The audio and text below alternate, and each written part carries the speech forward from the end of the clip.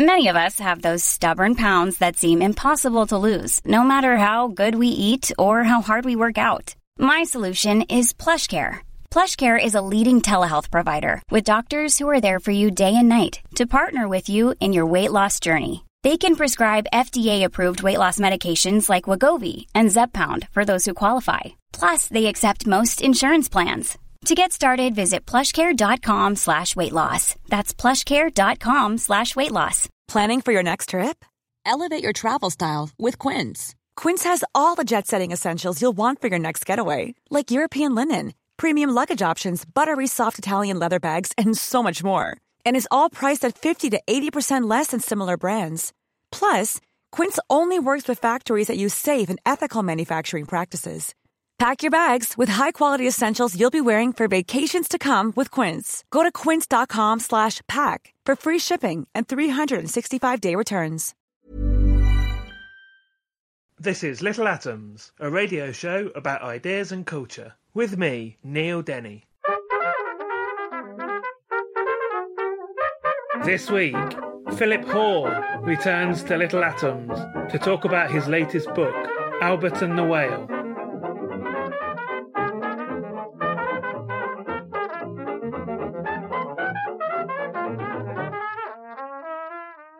Philip Hall lives and works in Southampton. His books include Leviathan or The Whale, winner of the BBC Samuel Johnson Prize for Non-Fiction. He is a professor of creative writing at the University of Southampton and co-curator of the Moby Dick Big Read and the Ancient Mariner Big Read. And we're going to be talking about Philip's latest book today, which is Albert and the Whale. Philip, welcome back to Little Atoms. It's great to be here, Neil.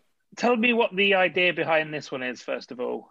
So I got really interested. I saw for the first time in the flesh, as it were, Albert Durer's woodcuts and engravings in the Museum of Fine Arts in Boston, and they just astonished me. It was almost as they'd been run off a computer printer now. You know, they're so vibrant, these kind of cartoons almost. They're almost CGI animations, actually. And I suddenly made the connection, which I'd known before, and I think I referred to it in Leviathan, actually. I only realised this only recently, but that this idea that Albert Durer went to the coast of the Netherlands, to Zeeland, to see and hopefully sketch a stranded whale. And spoiler alert, he didn't see one. A storm struck up. And although this is revealed in the first few pages of the book, so it's not really a spoiler. But the idea of his artistic ambition being so leviathanic, he determined to draw the biggest creature on Earth, and it eluded him. And so that sense of, for one thing, I wanted to know what would have happened if Durer had drawn the whale. And we know that his rhinoceros, his drawing of a rhinoceros, which became a woodcut and went into 8 editions, was his bestseller, was the way we saw rhinoceroses for 500 years, even though he never saw a rhinoceros. He drew that from sketches of an Indian rhinoceros which had been sent to the King of Portugal in 1515. So it's this notion of what if. It's kind of a virtual history. But it was also a way of looking at the way artists have represented the natural world and how that has affected the natural world and how the natural world has affected them. And that trip to Zealand that he takes, you talk about in the book, I mean, you said what happened, he gets there too late to see the beach whale, but along the way, it's a frightening and exciting trip. What happens? Yeah, well, he's actually fled Nuremberg, his hometown, because a new wave of the plague has overtaken the city.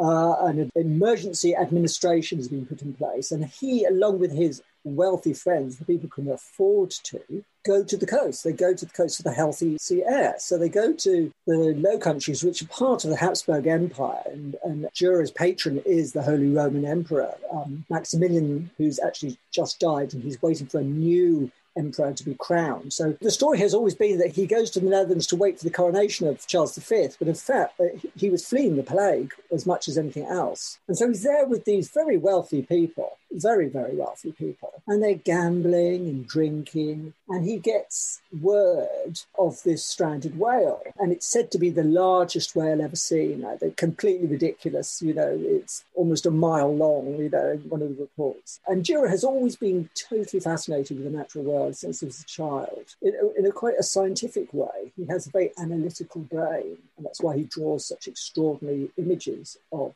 animals and plants. So they set off, they charter a boat, and this huge storm breaks out. The boat smashes into the side of the quay on the island in Zeeland where they're trying to reach this whale. Most of the people get off the boat, but the boat pulls back as an offshore wind blows the boat back, and suddenly it's like a scene from The Tempest, and everyone's going crazy. The sailors are panicking. Dürer has to take control. He's almost like a Christ-like figure, actually. And it's almost that he calms the sea itself, such are his magician-like powers. And he gets the boat back in, and they survive. But of course, it's the same tempest that has washed the whale away. So yeah, it's quite a formative event in Dürer's life for reasons I don't really want to give away now, because it does give away too much. But it's a defining episode in Dürer's life. We're going to talk in a moment about Dürer as really the first sort of modern artist, and I'm talking in terms of means of production here rather than in terms of style, obviously, but the first industrial artist. But before we get to that, let's just talk about his life as an artist, because at this period, it is very much, he is still beholden to patrons, and he spends a lot of his time basically trying to talk up the next in line to the throne to see whether they will throw him a few coins as well. What was his working life like as an artist in that respect? Well, he really was a working artist, as you say, Neil. He was a journeyman, He was travelling around to patrons, rich patrons, making these paintings, which were very expensive. Pigment was so expensive then, ultramarine, even gold leaf that was used. It was very expensive to make paintings. It was very time expensive too. It took a long time. And to be honest, his paintings are not really the most interesting aspect of his art. And it's when, as you say, he discovered a way of reproducing his art that things really stepped up. Really was a step change in his artistic practice and in his reach. And he was brought up, his father was a silversmith, but he was apprenticed to a printer in Nuremberg. So he learned the process of printing. Printing was it was the internet of the day. I mean, people like Martin Luther was saying, this is madness. We can't unleash printing on people. It's going to affect their minds, It was an extraordinary promulgation of words, but also images. And that's what Dürer really nailed down, because he created these images, which even now seem to be, Erasmus said, Dürer does in black and white what other artists can only do in colour. And so Dürer was producing these images, most famously a series of images illustrating the apocalypse, which he printed in 1498, just before the turn of the century. Great fin de siècle, a lot of fears about what's going to happen. Is this the second coming? People were building new towers to escape the deluge that was expected. And of course, the plague was around. There's all this sort of uncertainty. And Dürer kind of encapsulates those fears in graphic imagery. They are like anime, illustrated comics, really. And of course, what the most important thing about this is that ordinary people can buy these things. They paste them up on their walls. They paste them on wardrobe doors. They're like pin-ups. He was like Warhol. He was producing his own art, his own work. He was the first artist to do that and to sell it as well. He had agents all around Europe. So that's how he became this extraordinary, certainly continental-wide artist. Obviously, once he could reproduce the paintings so ordinary people can buy them, they become a lot cheaper to buy. But I was also fascinated by how some of the things you mentioned in the book about how for him as working as an artist before that was also, not something he was making much money out of. And you talk about how, for instance, a tailor would earn more money, and therefore if he was painting a picture of somebody in a nice set of clothes, those clothes would have cost more than he would make from painting the picture. Yeah, I mean, he complained actually because a formative influence on Dürer were his 2 trips to Venice, where he learned the art of perspective, which was almost a kind of magical technique. It was a secret guarded by artists, so no one wanted to teach him it. But he writes to his friend back in Nuremberg, he says, "Here they treat me like a lord. In Nuremberg, they call me a parasite." And he was really annoyed at the way his home city of Nuremberg sort of disparaged him almost. Certainly really pretty much ignored him. I think there was only 1 or 2 commissions from the city for him to create paintings. And that's why in his portraits you see him, I mean, he's so vain anyway. The 3 oil paintings that he made from 1495, 1498 to 1500, which he kind of progressively becomes more dandified. The pictures always focus on his hands. And his hands, because he's really saying, these are the hands of a genius. Look at my hands as much as my face. And so, yeah, he was really, in fact, it was when he went to the Low Countries in 1520, and people were giving him standing ovations when he went to sort of social events. He realised that he actually was really famous. I think it's the whole thing about the German thing. You don't big yourself up. So yeah, that was a kind of frustration for him. Ryan Reynolds here from Mint Mobile. With the price of just about everything going up during inflation, we thought we'd bring our prices down. So to help us, we brought in a reverse auctioneer, which is apparently a thing. Mint Mobile Unlimited Premium Wireless. How to get 30, 30, bit to get 30, bit to get 20, 20, 20, bit to get 20, 20, bit to get 15, 15, 15, 15, just $15 a month? Sold! Give it a try at mintmobile.com/switch. $45 up front for 3 months plus taxes and fees. Promo rate for new customers for limited time. Unlimited more than 40 gigabytes per month. Slows full terms at mintmobile.com. Even when we're on a budget, we still deserve nice things. Quince is a place to scoop up stunning high-end goods for 50 to 80% less than similar brands. They have buttery soft cashmere sweaters starting at $50, luxurious Italian leather bags, and so much more. Plus, Quince only works with factories that use safe, ethical, and responsible manufacturing. Get the high-end goods you'll love without the high price tag with Quince. Go to quince.com/style for free shipping and 365-day returns. Hey there, it's Michelle Norris. I'm host of a podcast called Your Mama's Kitchen. When I travel, I'm usually looking for a way to find a taste of home when I'm not at home. And one of the things I love to do when I am at home is entertain. And Airbnb allows me to do that. When I was in California recently, I rented a house that had a great kitchen. And when we were sitting around the table, we were all thinking, we're in someone else's house. Someone could be in all of our homes as well. If you have a home, but you're not always at home, you have an Airbnb. Your home might be worth more than you think. Find out how much at airbnb.com/host.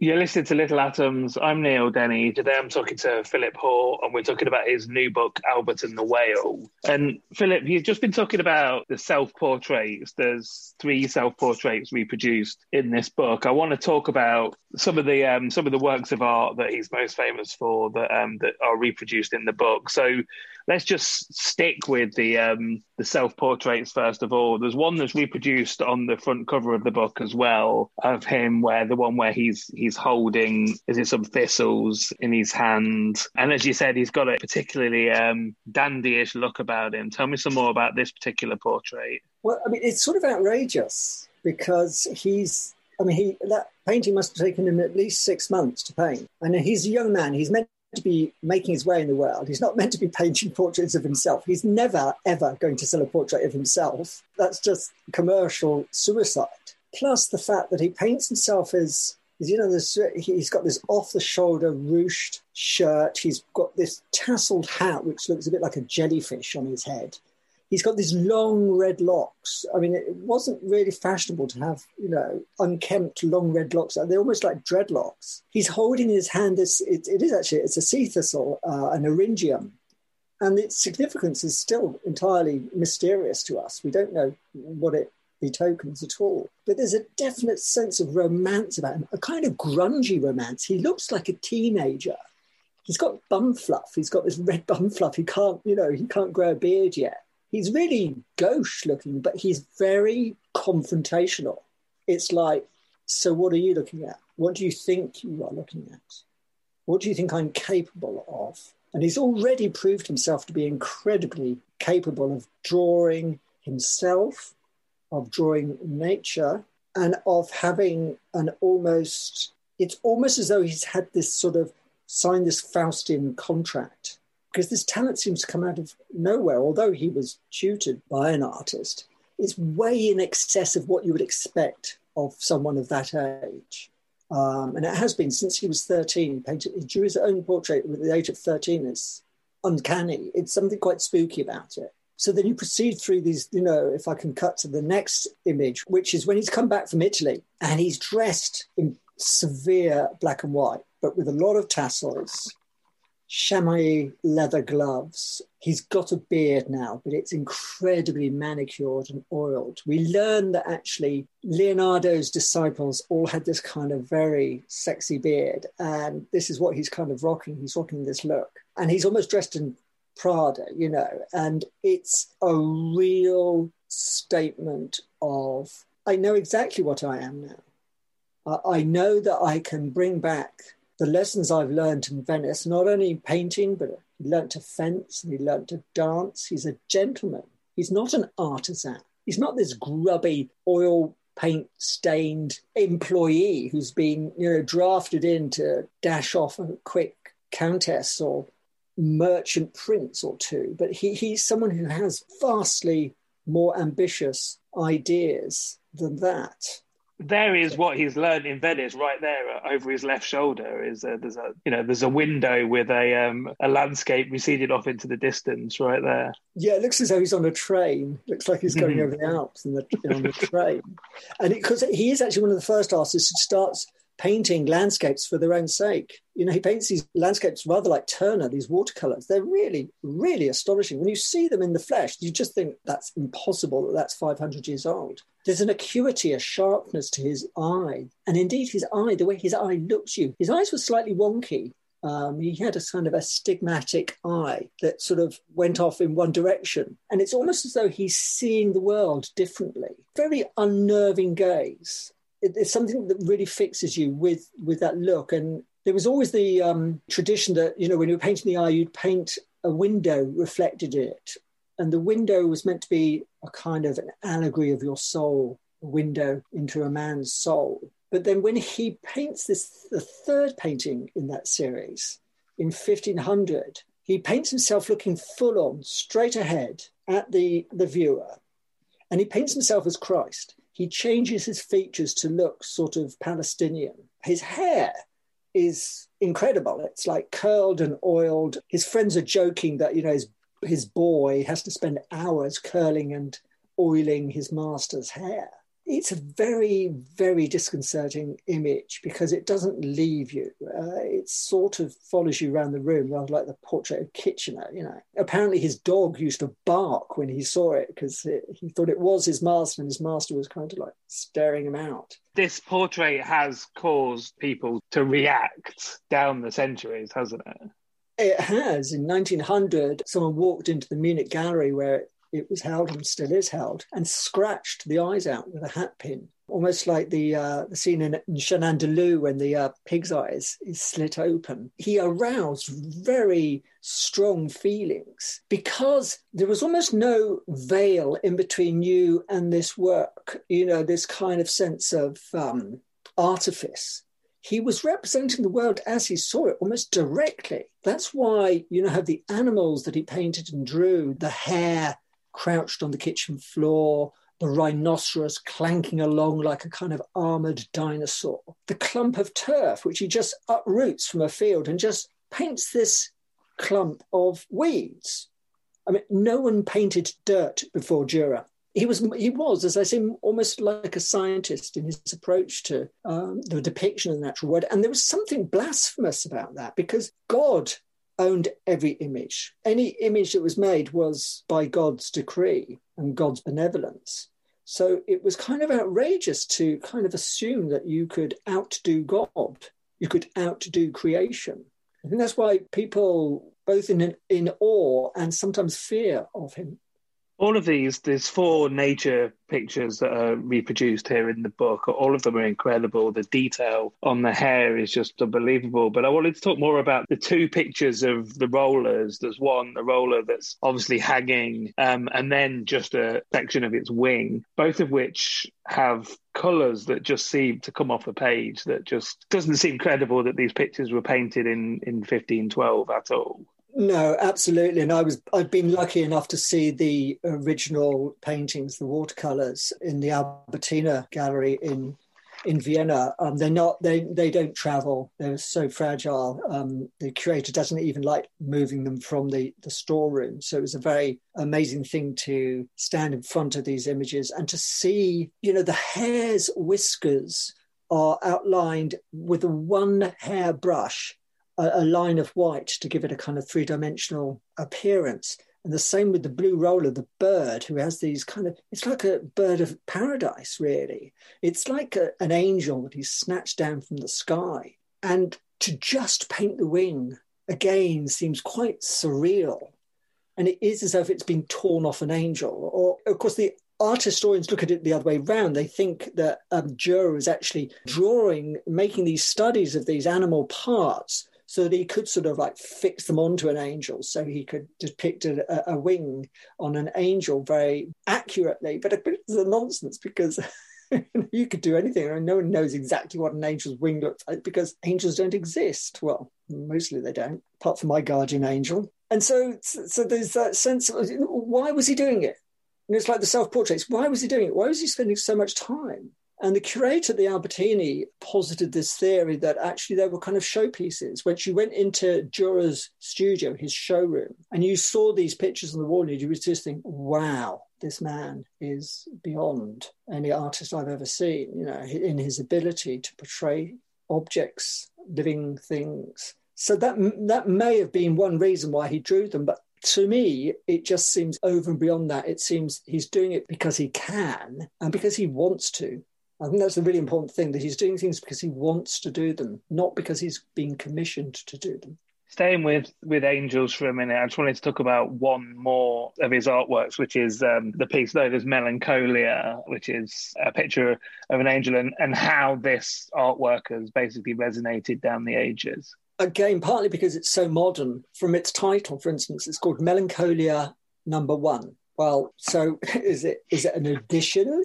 Is there going to be further, installments of this scene? The great clutter of images in this engraving are unbelievable. It's like a Magritte painting. There's a dodecahedron, just this huge sculptural object in front of the angel for no apparent reason at all. There's a dog asleep. There's a ladder leaning against what looks like a sea wall, and there's the sea in the distance. But over the sea is a kind of bat-like thing which is holding a banner on which the painting's title, the drawing's title, the engraving's title is represented. None of these things should make sense, but it's because of the incredible exactitude with which Dürer has created these images. Even now, people don't really know how he got that amount of detail. I mean, modern artists have tried to reproduce it. They've tried to make similar engravings and found it impossible. There is something alchemical about it. And we know that a lot of the imagery he's using in that picture have to do with alchemy and Freemasonry. But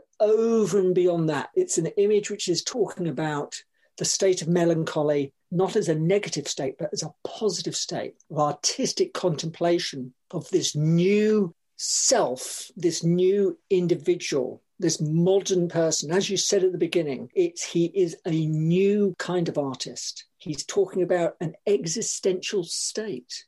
It's a psychological portrait. You can't see it in any other way. It's an incredible, and it's still possibly the most cryptic, most discussed work of art ever created. Just one more thing then. So in the book, there's a potential meeting between Dürer and the astronomer and alchemist Faust. And then you talk about how Dürer's influence, his work, has resonated down through German art, through Goethe, Thomas Mann, through Wagner, through Friedrich, through Nietzsche. Tell us something about his enduring legacy, particularly in the German artistic mind. Well, I suppose because he seems to be the very incarnation of the Germanic ideal, technically brilliant, but dark, with mythological sort of Grimm's fairy tale-like background stuff going on. Deeply romantic too. That's why he appealed to Goethe and Wagner and Nietzsche.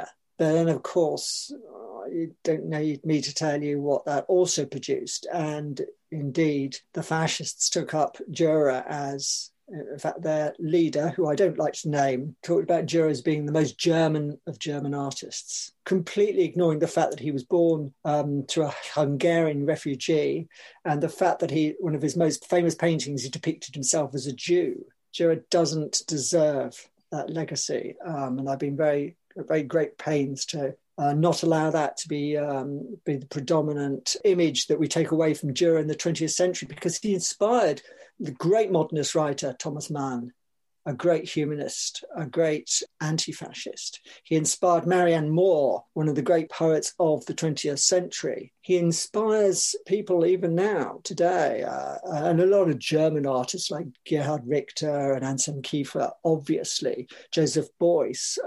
I saw an amazing photograph by Robert Mapplethorpe of Patti Smith, in which she was posed exactly like the 1500 portrait, with her long curly hair and her hands held in the same gesture that Dürer holds his hands in that image. Andy Warhol's grave is carved with Dürer's praying hands. They're filmed 24/7. You can actually go to the Andy Warhol website and you can see his tombstone filmed 24 hours a day. So there are strange ways in which he drifts into the modern. And he was a very modern person. He was born in the medieval era, but he almost ushered in a modern era. That's what's so powerful about him. So I've been talking to Philip Hall. We've been talking about his new book, Albert and the Whale, which is out in the UK from 40 State. Philip, thank you so much for taking the time to share it with us. It's always my pleasure, Neil. Thanks very much. This episode of Little Atoms was produced and presented by me, Neil Denny, edited by Sky Redman, and was first broadcast on Resonance 104.4 FM. Little Atoms is supported by 89UP and hosted by Acast. If you enjoyed the show, please do subscribe, rate us on iTunes, and even tell a friend. Thanks for listening.